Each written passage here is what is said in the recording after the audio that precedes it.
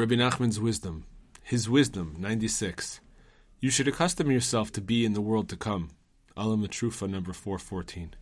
Separate yourself from all worldly desires. For in the world to come there is no eating or drinking, nor any of the other harmful worldly appetites. See Brachot 17a. A sick person is close to death, and therefore is almost within the world to come. For this reason he loses his appetite for all worldly things, and is actually repulsed by eating, drinking, and sex. He is almost within the realm of the world to come where such appetites do not exist, so he finds them disgusting and repulsive. Even when you are alive and well, you can still exist on a plane of the world to come by eschewing all worldly pleasures. If you would only contemplate the delights of the world to come, you would find this world and its pleasures impossible to tolerate.